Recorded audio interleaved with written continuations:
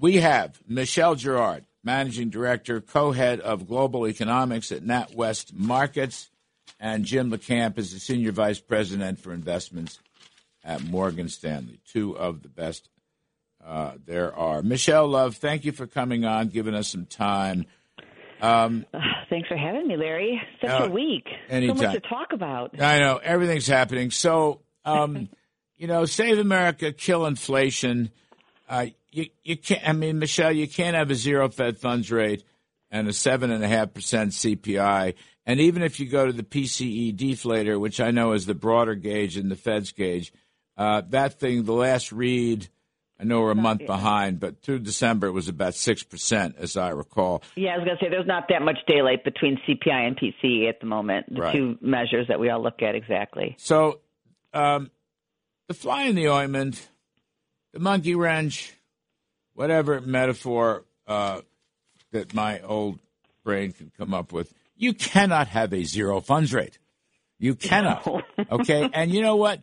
These little bitty 1/4s, come on, not even starting yet. And Jim Bullard of the St. Louis Fed says he wants 100 basis points by July. But I like Kevin Hassett better. Kevin and I thinking they should be doing 50 basis points each month until we see the commodity indexes bending down or some signs. And we just had Steve Hanke on the show. I mean, let's face it, the money supply, I know it's old, but still, we've never seen money, M2 growth like this. We've never seen the balance sheet as big as this. So, Michelle, I think we got some bumps in the road coming. What's your take? Yeah, I agree. The Fed is moving too slowly, obviously, and I think markets' expectations are still probably too low. The market is pricing in, maybe 50 basis points in March, and then a couple more 25 basis point increases. There is definitely, in talking to our customers, a feeling that if they do raise interest rates 100 basis points by the middle of the year, they may. I had people saying they may have to reverse course in the second half of the year. They believe that that's going to kill the economy, or force the Fed to back off or retreat, or reverse even. And I just think that there's this, I just think people are not appreciating the persistence. I agree with you, about the persistence of inflation. I think it's not going to come down very quickly. I think it's going to be a real issue for the Fed. They're going to have to make some tough choices. But looking Friday, we had a survey, the Michigan, sentiment survey, and it is impacting the consumer. Obviously, we saw a hit to the overall sentiment numbers, about 6 points. 8 out of 10 consumers said higher inflation was the biggest problem facing the country, not employment. So, there is an issue here in terms of what the Fed needs to be focusing on, and I think people aren't quite, as I said, I think they're not appreciating that, even if the economy slows, even if that. And that's a question if that would even happen. But the Fed's got to be very focused because they're behind the curve, and they've kind of made a bed and now they've got to lie, and they've got to fix that. And they don't believe it. They don't believe it. Their estimates show they don't believe it. Right. Janet Yellen says inflation's going to be 2% by the end of the year. She's a very nice woman. She was a pretty good Fed chair, but she's drinking the left-wing Kool-Aid in the Biden administration. 2% by the end of the year. Want to bet? Come on, want to bet? And they think we'll get there by raising the funds rate to neutral. That's the thing, too, is forgetting even sort of the near-term actions. Most market participants, I think the Fed, they think just getting the funds rate back to neutral is going to be sufficient. We have been so far below neutral for so long, and look at where inflation is, and somehow just removing the stimulus, that you aren't going to have to go, into a restrictive stance. It just doesn't make any sense to me. I think it's just been so long that there's, the memories are just too short. Most people in the markets haven't been through it like I have, and so they just don't have a concept of that. How about me? I lived through the 70s. I worked at the New York Fed in the early 70s when I watched, this is a true story, and, and the desk, they used to have these green felt bulletin boards where they'd post key rates, including the Fed funds rate. And I remember, I think it was 73, maybe it was 74, I don't know. I was working in open market operations in the research side, and I was upstairs during the call at 11 o'clock in the morning, and they moved the Fed funds rate. It was posted at 9%, and this nice woman that handled all that stuff, elderly woman, I can never remember her name, but she was a real sweetheart. Anyway, she takes down the 9 and puts up a 12. Okay? Takes down the 9 and puts up a 12. That was 1973 or 4. Now, Jim LaCamp, to you, the neutral Fed funds rate in this inflation environment is probably 6, 7, or 8%. Okay? How about those apples? Yeah, but here's the problem, and this is why the Fed has a really big problem. Raising interest rates is not going to fix the shortage in the housing market because there's still supply chain problems in the lumber industry. D.R. Horton said they aren't building any two-story houses anymore around here because of supply chain issues. They're not going to fix the semiconductor problem, the semiconductor shortage, which is getting better, but they're not going to fix that either. The supply chain issue, and they're not going to fix the impact that the Biden administration has had on the fossil fuel industry. Mm-hmm. So where's inflation coming from? Rents, and energy, and the things that spill out from rent and energy. So raising interest rates, yeah, it's going to cool down speculation, and it'll probably hurt financial asset prices. I don't know that it fixes inflation in these critical areas. Durable goods orders was one of the big areas, too. All right, we're going to take – how long? We're going to take a quick break because we're running behind. Please stay with me. We're going to keep you – we're going to give you all fares, love, and war. Here's what you're missing. Where's this coming from? Too much federal spending and too much money supply growth. The Fed is accommodating and enabling the government. That's where it's coming from. Take a break. I'm Kudlow. Be right back. From Wall Street to the White House, this is the Larry Kudlow Show. All right, welcome back, everybody. Save America, Kill Inflation. We are here with Michelle Girard, Managing Director and Co-Head of Global Economics at NatWest Markets, and Jim LaCamp, Senior Vice President, Investments at Morgan Stanley. When we left off, I was about to spank Jim LaCamp for his, as you always do, for his inadequate analysis. Look, I don't deny these specific micro issues, but the fundamental basic point here is that Uncle Sam was spending. We had former Senator Phil Gramm on earlier in the show. Okay, this is one smart guy. Taught economics for years and was the best senator in the 1990s and 2000s. Anyway, he is saying it's federal spending, and by the way, the end of welfare reform into no more workfare. We were spending 20% of GDP for quite some time, 20% of GDP for many years. Then comes the pandemic, and after the pandemic, I'm not going to say after the pandemic, but after the worst of it, the bills in December of 2020, $900 billion, April of 2021, $1.9 trillion. So, call that $3 trillion. 2 plus 1 is $3 trillion. And the spending hasn't stopped yet. So we're at 40% of GDP, 40%. And if that tapers down, because some of these emergency programs do go away, you're still going to be at 30%. So I'm saying the following, Jim LaCamp. 30% of GDP spending, which is an all-time record. The money supply, M2, up 40% in the last 2 years, 13% still in the last 12 months.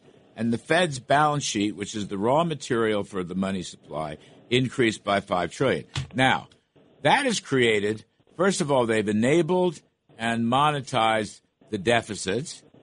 And second of all, it's created excess demand. Excess money leads to excess demand. That has made the supply shortages worse. I'm just saying, until you curb the cause, you're not going to curb inflation. It's a pipe dream. What Yellen is saying, what Biden is saying, what Wall Street is saying. Come on. You're not going to – inflation's – I think inflation's going to be 5, 6 to 10% in the next year or two. Okay, I'll buy that, but here's the problem. while the money M2 money supply might be skyrocketing towards the heavens at an angle of ascent never seen before, the money velocity is shooting straight down to hell at a low level never seen before. And then you run into the problem of government debt to GDP.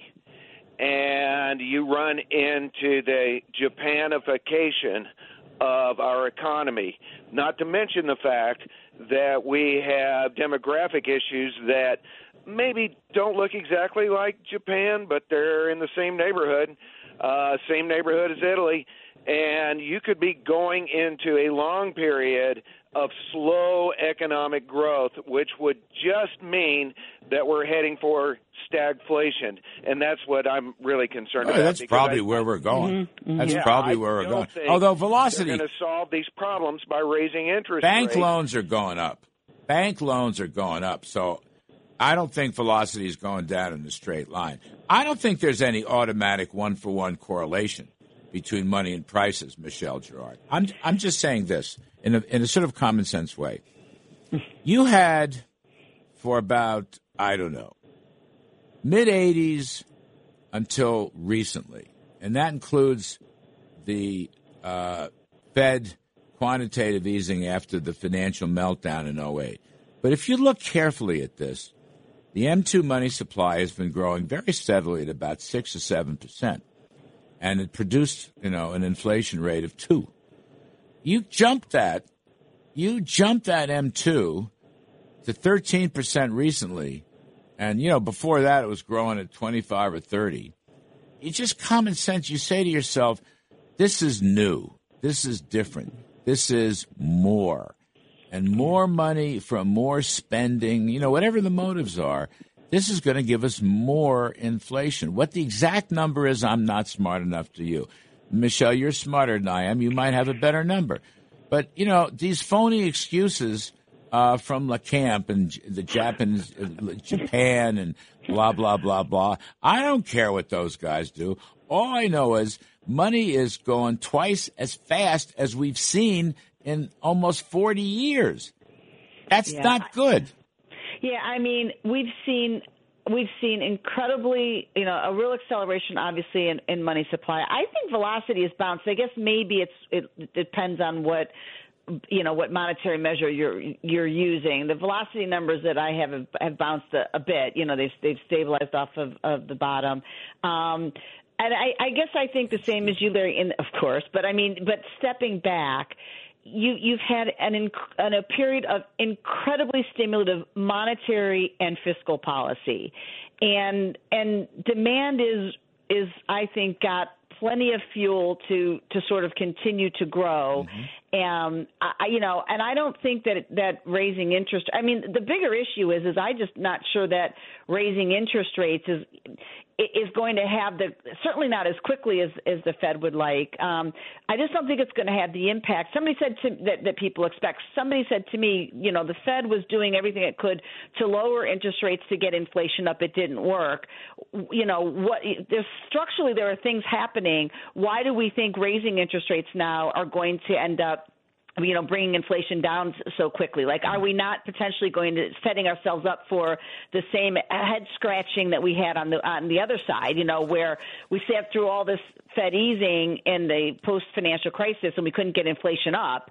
And are we now going to, go through a period where even despite higher rates, because I don't think it's these, I don't think there's a lot of things going on. The gains in inflation are too broad-based, I think, to pin on any one thing. I think it's something more fundamental. That's key, just what you just said. And I just don't know if it's a mindset change now. I mean, one of the reasons perhaps that inflation stayed low, curiously, quite honestly, in my view, I would have thought we had more of an inflation problem in the post-crisis period, was maybe this, again, nobody believed inflation would go higher. It was kind of that. But now that genie has been released from the bottle. And so my concern is that a very different mindset has taken hold, and it's going to be very difficult to sort of get, to get markets and companies and consumers to sort of buy into, again, this idea that prices aren't going to, if you had a diffusion index for the CPI, you would find prices are rising almost everywhere. Yeah. All right. How many prices are in the CPI, Michelle? 5,000? Thousands, but it's and even at the highest, at the higher categories, at a higher level of category. Jim, as you said, it's housing, it's the COVID things like airfares and used car prices, but medical care was up a lot this month, recreation services. I think the services side, it's been really goods that have driven inflation. The services side now is the economy, and then get into the summer and things. Yeah, but they're coming on. Services prices are coming on. It's rent, it's used autos, right. Take a look, durables, Jim LaCamp. Services aren't as much. Jim LaCamp, let me here. I'm going to teach you something. If inflation is tapering down, you're going to see it in important market price indicators. Correct. Okay, I had Michelle. You'll love this. I had Bob Heller on the show last night. He was Reagan appointee to the Federal Reserve Board in the 80s with Wayne Angel, who's our dear friend, and Manley Johnson. And they operated a price rule. And Heller laid it out brilliantly last night, very succinctly. He said, money supply is growing too fast. That's why the commodity indexes are still rising. We had a little bit of a pause at the end of 2021. But now, year-to-date, commodity indexes, I'm looking at the CRB spot commodity index, the thing's taken off again. And the Bloomberg commodity index has taken off. So, Jim LaCamp, I don't really have that much interest in Japan. I'm looking at dollar-based commodity price indexes, and they are showing that inflation is getting worse. I agree, they are, and I think it's going to be stickier than most people think. I agree with that. Okay. What I'm saying is that they better be careful about raising rates too much, because raising rates isn't going to fix these supply chain problems, and raising rates is not going to fix the energy problems. I tell you one thing that is going to start to impact inflation, and that is personal savings rates. 10 seconds. Jim LaCamp, are you buying or selling? Jim LaCamp, are you buying or selling? One word. Selling, except I'm still very long on energy. Michelle Girard, bonds over 2% permanently, 10-year? Yeah. I don't permanent, but we're heading over 2%, and we'll stay there for the next, I think, couple of years. 2%, hell, we're going to 3%. Thank you, kids. Yeah, exactly. We're going to 3, and sky's the limit. Thank you, kids. You're both great. Michelle Girard, Jim LaCamp, my compliments and respects to the great government of Japan. They're an American ally. Their economic story has nothing to do with ours.